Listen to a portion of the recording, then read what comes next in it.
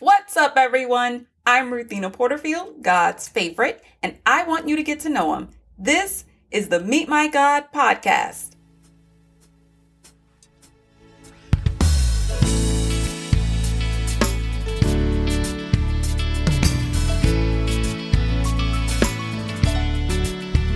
Today we meet God in Acts chapter 10, verses 37 through 46.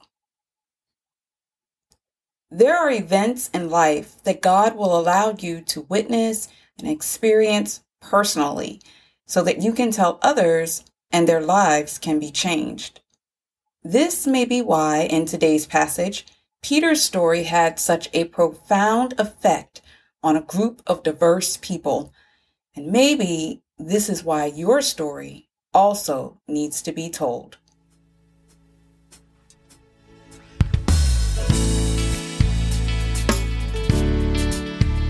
Thank you for listening, but don't forget to read the scriptures for yourself. And if you would, please rate us in your favorite podcast app.